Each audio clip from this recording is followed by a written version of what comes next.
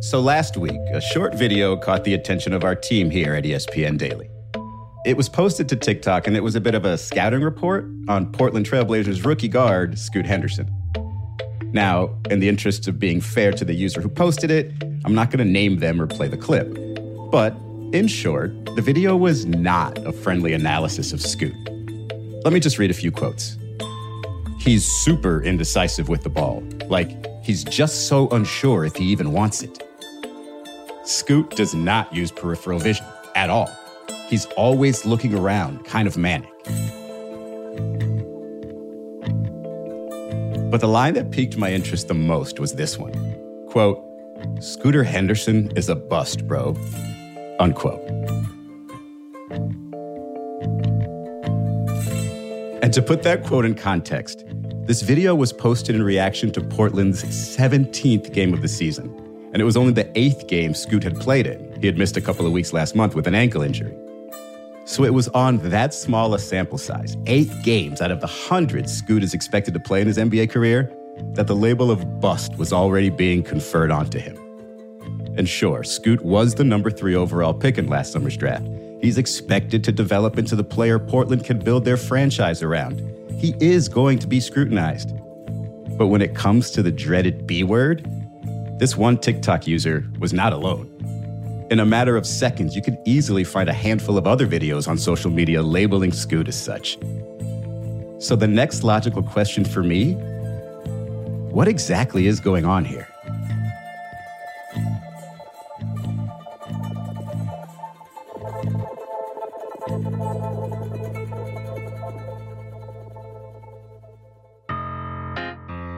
Today, with help from the exceptionally insightful Brian Windhorst, we explore exactly that.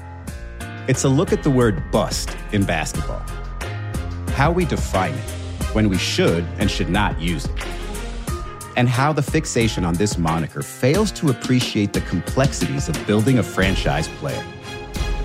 I'm Israel Gutierrez. It's Tuesday, December 5th. This is ESPN Daily.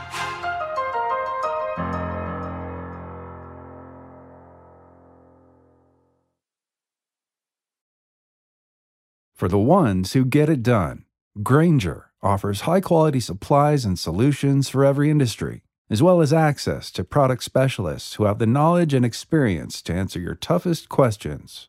Plus, their commitment to being your safety partner can help you keep your facilities safe and your people safer. Call, click Grainger.com, or just stop by.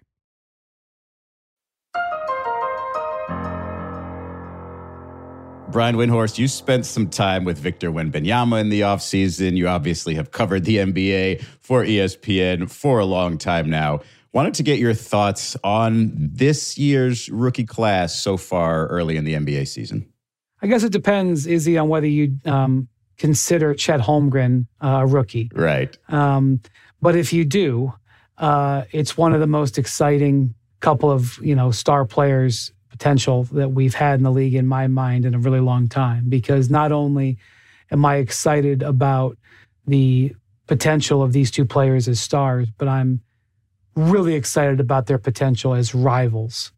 And so that's going. And then there's a couple of other guys who have been, reasonably impressive with, looks like they could be, have pretty good looking futures. Yeah, me personally, I'm invested in the Thompson twins because I took some time to write about them last year. But there's also the name of a certain player who was drafted number 3. That's Scoot Henderson. He, coming into the draft, was, for me, sort of considered the Dwight Howard of guards. He was built like out of a rock. He was absolutely explosive, athletic, and something that people considered could be a franchise guard. Wanted to get your thoughts on Scoot Henderson so far. Yeah, so the decision that was sitting there in front of the Charlotte Hornets at number 2 was potentially a franchise-altering decision for a couple of different teams.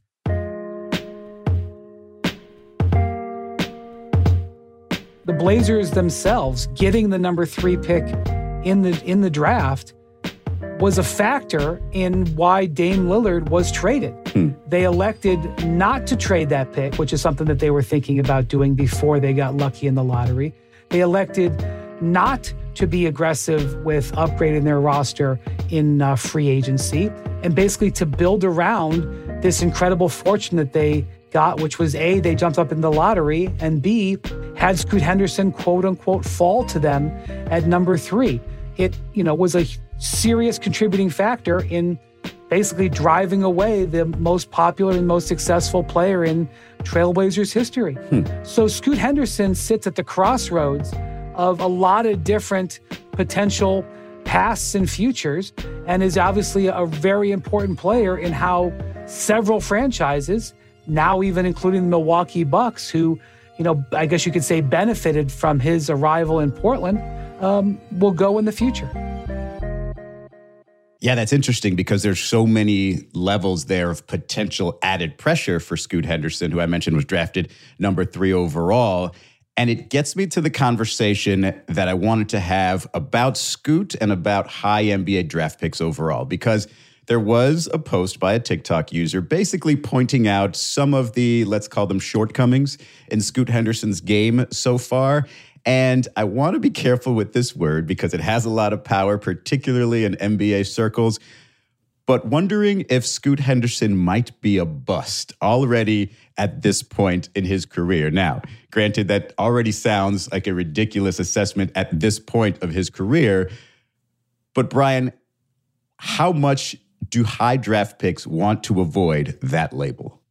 Obviously, considering everything that goes into becoming a high lottery pick and the expectations that come with it and, the possibilities that come with it, when it doesn't work out, it changes the trajectory of many lives and franchises. It costs people jobs. It costs people millions, tens of millions. To say that the stakes are high for a high draft pick is kind of an understatement. But here's the thing about this, Izzy.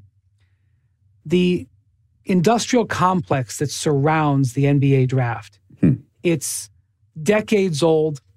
It's, hundreds of millions of dollars deep when you consider the development process, the evaluation process, the scouting process, what happens around colleges, everything that goes into player development and player evaluation. There's computer models. There's, brain analysts.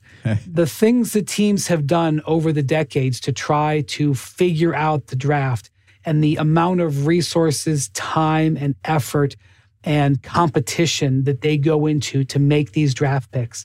And despite all of that, it's a crazy inaccurate science. Even the people and the teams that are the best at it screw it up all of the time. And I think, Sam Hinkie, who was the general manager famously of the Philadelphia 76ers, certainly a man of analytics and science, had a remarkable viewpoint on this. He basically admitted that no matter how much resources and effort that you put into drafting, that probably a significant percentage of your picks, even the picks at the top of the draft, were going to be busts, were not going to work out. And so he believed that if you were rebuilding a team for sustainable success, you didn't need 1 high draft pick. You didn't need 2 high draft picks. You needed 3, 4, 5, 6 very high draft picks because you were going to fail on a number of them. Not because you screwed up, not because the players screwed up, because that's the nature of the NBA draft and player evaluation. Yes, the Hall of Fame is scattered with guys who were taken in the top 3 of the draft. And you look at the teams that are routinely in there, you often see championship winners and finals MVP guys who were taken with those first few picks. But there's a whole lot of them that ended up in, a talent graveyard. And that is the nature of draft and the nature of the boom and bust aspect of it. Okay, so we've established it's difficult to not draft a bust early on in the NBA draft, but let's sort of define, Brian, what a bust is. Start with sort of where they're picked. Does it have to be top 3, top 5, top 10, lottery even? So I think generally in the NBA, if you're a lottery pick, you're viewed as somebody who could potentially be a franchise-changing player. Look, there are plenty of lottery picks that fade into nothing. and really never make any impact. But you have guys who are sort of mid to late lottery picks that have become incredible, future Hall of Famers, a guy like Steph Curry. There's less of a damage to a franchise when you draft the 14th pick and it doesn't work out than there is if you have the number 1 pick. But, I do think that if a lottery pick doesn't fail, it certainly goes down sort of as a negative mark on a front office's resume. How tricky is it when you talk about busts or potential busts when you include the health factor? Because somebody like Greg Oden, who was drafted first overall ahead of Kevin Durant famously, had knee issues and was never able to have a successful NBA career. But in terms of predicting these things, whether it be a Joel Embiid, who had issues early on in his career with health, or Zion Williamson, who had some issues with health early on in his career, you can't really predict these things. So how much is health sort of a factor in bust status, or do you cut a player some slack if it's something like, hey, his knee actually gave out on him and he couldn't fulfill his potential? Unfortunately, there is typically no slack given. If you don't make it in the NBA because you got a bunch of injuries, it's generally held against you and you're considered a bust. In the case of Greg Oden, obviously his injuries were well documented. He is considered a bust. I do think that there is some nuance there about whether or not you've had injuries when you're drafted or you're hurt when you're drafted, as opposed to you get hurt after you're drafted. If you're sort of hurt in advance, I think there's sort of a more of an understanding, and the pressure, I think, shifts to the team. If you've broken your foot as a 7-footer and then you're drafted with the 3rd pick, the team knows exactly what they're getting into. If, in the case of Joel Embiid, he was unable to finish his only season at Kansas because of injury. Hitting it big in the draft, hitting on a player in the draft, which typically happens when you draft huge upside or hugely talented players, is way more rewarding than hitting a solid single, hitting a double to the gap.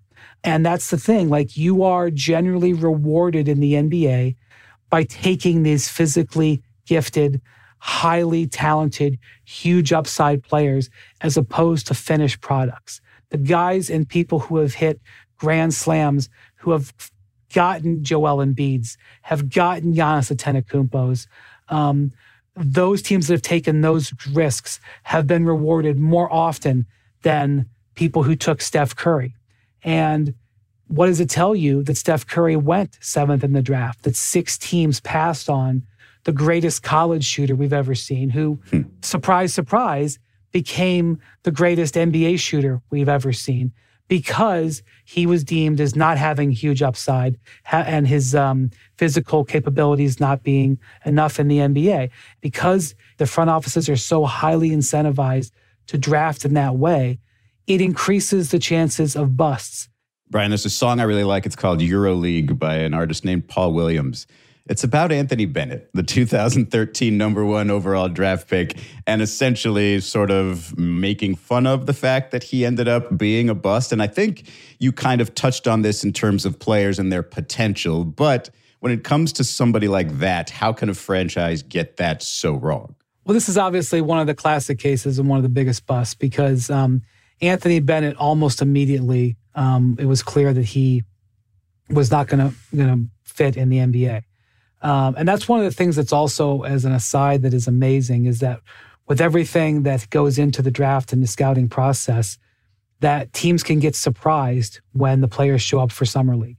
They can get surprised and it's like, wow. I remember, the same front office that drafted Kyrie Irving drafted Anthony Bennett. And, Kyrie Irving was a favorite to be taken number 1, but he had an injury history. He only played 7 games at Duke. And his foot injury was something that doctors were a little worried about. Right. He went number 1, and immediately there was a lockout. He didn't get to play in Summer League or whatever. And so when he finally showed up and started playing, the Cavs were like, oh my God, this guy is way better than we thought. And they had drafted him number 1. They had done all the work. They had gone through all the physical. They had talked to his grade school teachers. They had done everything and broke down every frame of film that possible, drafted him, and they blew him away. And then they took Anthony Bennett, like 3 or 4 years later, and they went through the whole process. And when Anthony Bennett arrived, they were like, wow, he's really not as good as we thought. Are all those guys now morons? I think this is, again, the nature of it. I also say this. There is huge nuance that is often lost because just the nature of fandom. Some drafts don't have easily identifiable star players. Right. You don't have to be a, savvy 40-year NBA grizzled veteran of 7,000 workouts to know that Victor Wembanyama had incredible upside and taking him number one. Yeah. Even if Wembanyama ends up not being as good as we thought, nobody would have not taken him number one. But there are plenty of years where the top end of the draft is not clear. And maybe, you're looking at players and you're like, boy, the best case scenario for this guy is that he is the third best player on a team. And that doesn't mean that they're right because they're always wrong, but some drafts play out that way. Yeah, there was no Michael Jordan at number 3 in that draft. That was a draft of Victor Oladipo, Otto Porter Jr., Cody Zeller, and so on. Now, I did want to get back to Scoot and drill down a little bit specifically on what fans are concerned about, but I did want to ask you, yes, we talk about upside, we talk about drafting that way, but what are some of the warning signs that maybe teams can look for in terms of what's correctable and what's not? So I think one of the huge things, obviously beyond injuries, is where the player, plays. Like if you lead the ACC in scoring, for example, you probably are going to have some scoring talent. Right. If you are the MVP of a league in Europe where there's a bunch of 27 to 32-year-old fully developed men like Victor Wembanyama was, you can sort of extrapolate that, you may have a guy who can compete here. If you are the Euro League Final Four MVP at age 18 years old, like Luka Doncic was, you might have winning capabilities and leadership capabilities within you. Of course, there are many, many different shades of gray there and many, many different viewpoints. But part of the reason why the NBA and David Stern was a huge factor for him, he no longer wanted high school players to be drafted, is because it was so difficult to evaluate them. Yes, you could see that a certain guy was 6'9" could jump out of the gym, but you would try to go watch him play against other high school talent, and it was very hard to evaluate it. And so, they would also try to look at them in these summer tournaments where they would play higher in talent.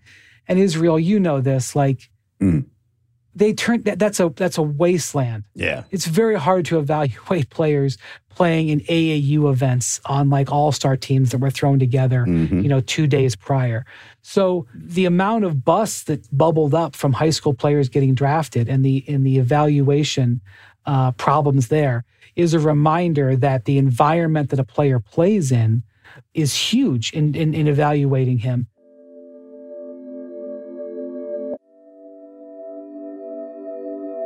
Now, one of the most important things that an agent can do for an 18-year-old who hires him or her is to choose the avenue that will best highlight their talents ahead of the NBA draft. Will you go to Australia to play there? Right. Like LaMelo Ball did and certainly elevated his draft status. Do you go to Europe or stay in Europe in the case of Luka Doncic and Victor Wembanyama? Very clearly worked for them. Do you go to the G League Ignite, which is sort of the NBA's development system in Las Vegas, which has produced a number of top 10 picks? Do you go to Overtime Elite, which is a sort of rival to the G League Ignite, which is an independent operation based in Atlanta that produced the Thompson twins this last year? Do you go to college?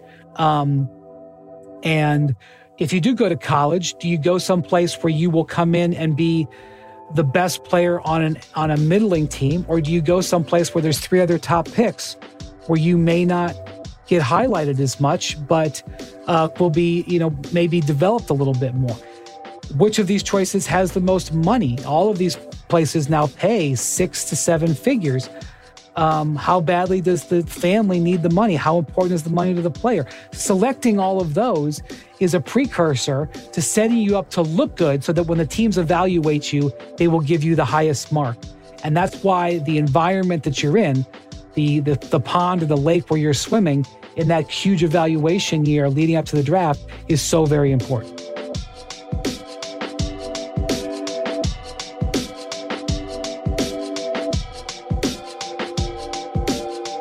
After the break, we turn back to Scoot Henderson and why it'll take more than just 8 games to judge his NBA fate.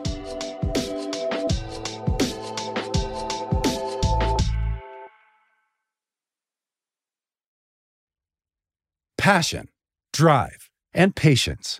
What brings home the winning trophy is also what keeps your ride or die alive. eBay Motors has everything you need to maintain your vehicle and level it up to peak performance. From superchargers, roof racks, exhaust kits, LED headlights, and more. Whether you're into speed, power, or style, eBay Motors has got you covered. With over 122 million parts for your number one ride or die, you'll always find exactly what you're looking for. And with eBay Guaranteed Fit, your part is guaranteed to fit your ride every time or your money back. Because with eBay Motors, you're burning rubber, not cash. With all the parts you need at the prices you want, it's easy to turn your car into the MVP and bring home that win. Keep your ride or die alive at ebaymotors.com. Eligible items only. Exclusions apply. Delicious, meat nutritious, in the snack that packs a real protein punch. Wonderful Pistachios, one of the highest protein nuts out there. Each 1-ounce serving has 6 grams of protein, giving you over 10% of your daily value. Wonderful Pistachios also come in a variety of flavors and sizes, perfect for enjoying with family and friends, or taking them with you on the go. And you're on the go a lot.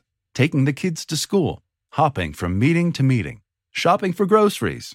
Well, the good news is, not only are Wonderful Pistachios a complete protein, providing all 9 essential amino acids, they're also great for all your adventures. So whether you're a pistachio purist who loves cracking open every nut, or you prefer the convenience of no-shells pistachios, Wonderful Pistachios has got you covered. Grab Wonderful Pistachios and elevate your snacking game today. Visit wonderfulpistachios.com to learn more.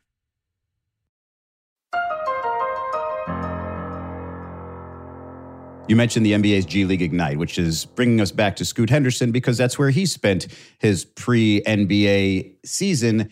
And you would think, in terms of NBA readiness, a place like the G League Ignite would prepare Scoot as well as possible, as any other league could or any other program could. So I wanted to get your thoughts on Scoot early on, where he is as a lead guard, and then when you factor in some of those pressure factors that you mentioned early on in discussing his being drafted number 3 by Portland, how that plays into his early performance. Well, I want to say that no matter what anybody tries to say now or going forward, probably in about, 75 or so % of the drafts in NBA history, Scoot Henderson would have been taken number 1. Right. Scouts and NBA executives and coaches love him. They loved his strength. They loved his speed. They loved his makeup. They loved everything about him. And so no matter what happens going forward, I don't want to hear anything like, oh, I told you about Scoot. He was highly, highly desired. Mm-hmm. There were many teams beating down the door of the Charlotte Hornets and Portland Trailblazers wanting that 2nd or 3rd pick to get Scoot Henderson. So I think that's number 1. Number 2, I want to point out that he's not been able to play that much basketball. Right. He suffered an injury early last season with the Ignite that knocked him out of a huge portion of their season. And then he stopped playing early because he had secured his draft position. He prepared for the draft, got drafted by the Blazers, came into Summer League and got hurt. Hurt his shoulder. It was either the first or second day of Summer League and missed the rest of Summer League. So he didn't get the summer. Then he comes into his first training camp, which is a very immersive, challenging, difficult experience for any NBA rookie, whether you're the first pick or the 60th pick, and he gets hurt again and misses a huge chunk of the season. So he hasn't been able to play much. He probably hasn't played a heavy load of basketball since he was a senior in high school. That's a big thing. Any conversation about Scoot Henderson, he just hasn't played that much. Right. My thoughts on Scoot going into the draft were his highlights were very tempting, and his athleticism is something you'd want on any team. But a lot of the highlights were similar. It was a lot of straight line drives to the basket and, pull up 3-pointers. And it seemed like his body type and his potential is, as you mentioned before, it's what draws a lot of people to draft these players at the top of the draft. But that's what really elevated him, hoping they can get their hands on something of a Derrick Rose type. Right. And I honestly don't believe that anybody would have looked at the situation that Scoot Henderson was in, particularly after he suffered the rough ankle injury in the preseason, and said he's going to win Rookie of the Year. Nobody who would say that who would have a straight face and believe it, because the situation was so challenging for him. Not to mention, probably the hardest position to play as a rookie in the NBA is point guard. Right. In terms of your responsibility in the game, if you have a rookie point guard in the NBA, you're almost guaranteed to lose. Right. The fastest way to guarantee losing is to have young guards in the NBA. Even Luka Doncic, who was probably, if not the most prepared, one of the most prepared teenagers ever to come into the NBA, considering the level that he played at and his size and his, the amount of reps that he had in professional basketball by then. Even Luka was not able to truly influence the Mavericks into being a winning team until his third season. Mm-hmm. And that's, again, the highest standard. So, you have to have a realistic viewpoint of it. That's just even if he was healthy. And then when you factor in the injuries, it's going to be that case. The other thing is, when you look at the history of guards as rookies, I don't care if they're 22, I don't care if they're 19. Guards as rookies in the NBA typically struggle shooting the ball. Mm-hmm. I could list off 500 guards whose worst shooting seasons in their careers were as rookies, because the speed of the game, the demands of the position, the longer 3-point line, everything that's coming at you leads you to be able to execute less. It just happens. It is a fact of life. It is like getting pimples as a teenager. You just get them. It just happens. And so that's definitely something that's going on with Scoot and a bunch of other rookie guards right now as well. I'll give you another player, and you mentioned him earlier, Kyrie Irving. His third year, he shot 43% and, looked like he was heading in the wrong direction, but clearly overcame any potential bust label. So I'll end on this one, Brian. How does one, not that Scoot has picked up the label yet, but how does one shake and overcome the bust status if it's been planted on them?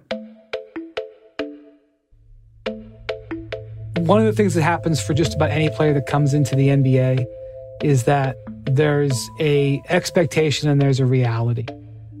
Some players come in knowing that they're going to be a certain type of player.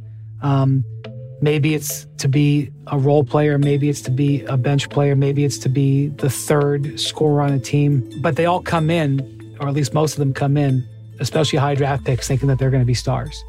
And so there's this transition that can happen where you go from having expectations to having, the ability to be a highly functioning NBA player. Right. There's a concept in the NBA called the secondary draft, which is that, and this happens to players up and down the first round and even some second round players, where players come in, they have certain expectations and they're put in certain roles in their team.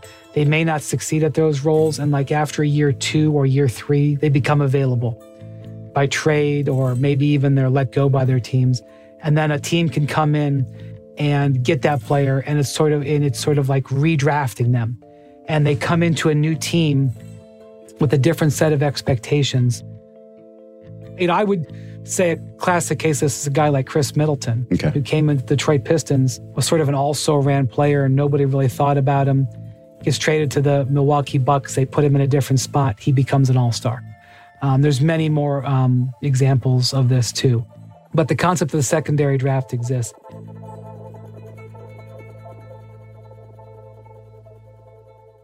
The other thing is, like, I'm going to take a player like Danny Ferry. The reason I say Danny Ferry is because when I was a kid, I was a Cavs fan, and he was the number 2 overall pick, and the Cavs traded Ron Harper for him, and he was branded the next Larry Bird, National Player of the Year from Duke, 6'10" shooter, very, very high expectations when he came into the league.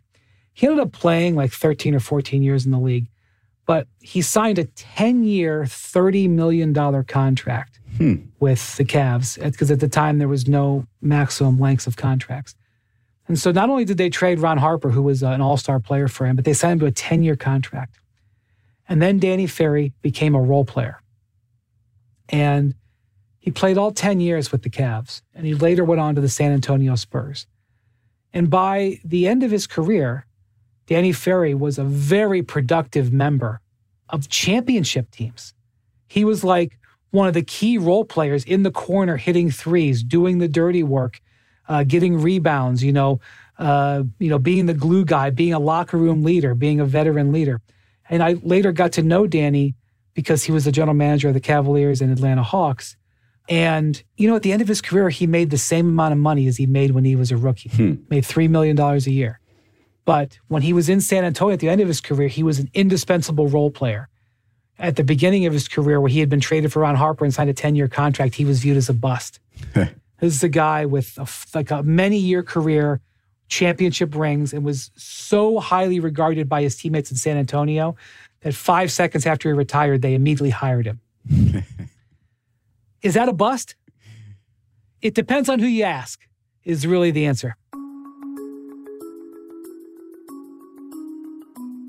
There's 100 different ways to win, and some of these teams that have drafted top picks it hasn't worked out, and a player, becoming a bust can, dramatically hurt them, but it is by no means a death knell. It is by no means the be-all, end-all. It's important, but it's not everything. Yeah, and if Victor Wembanyama goes on to change the game, only a little bit extra pressure on Scoot Henderson, who was drafted 2 spots after him. Brian, thanks so much. Thank you, Izzy.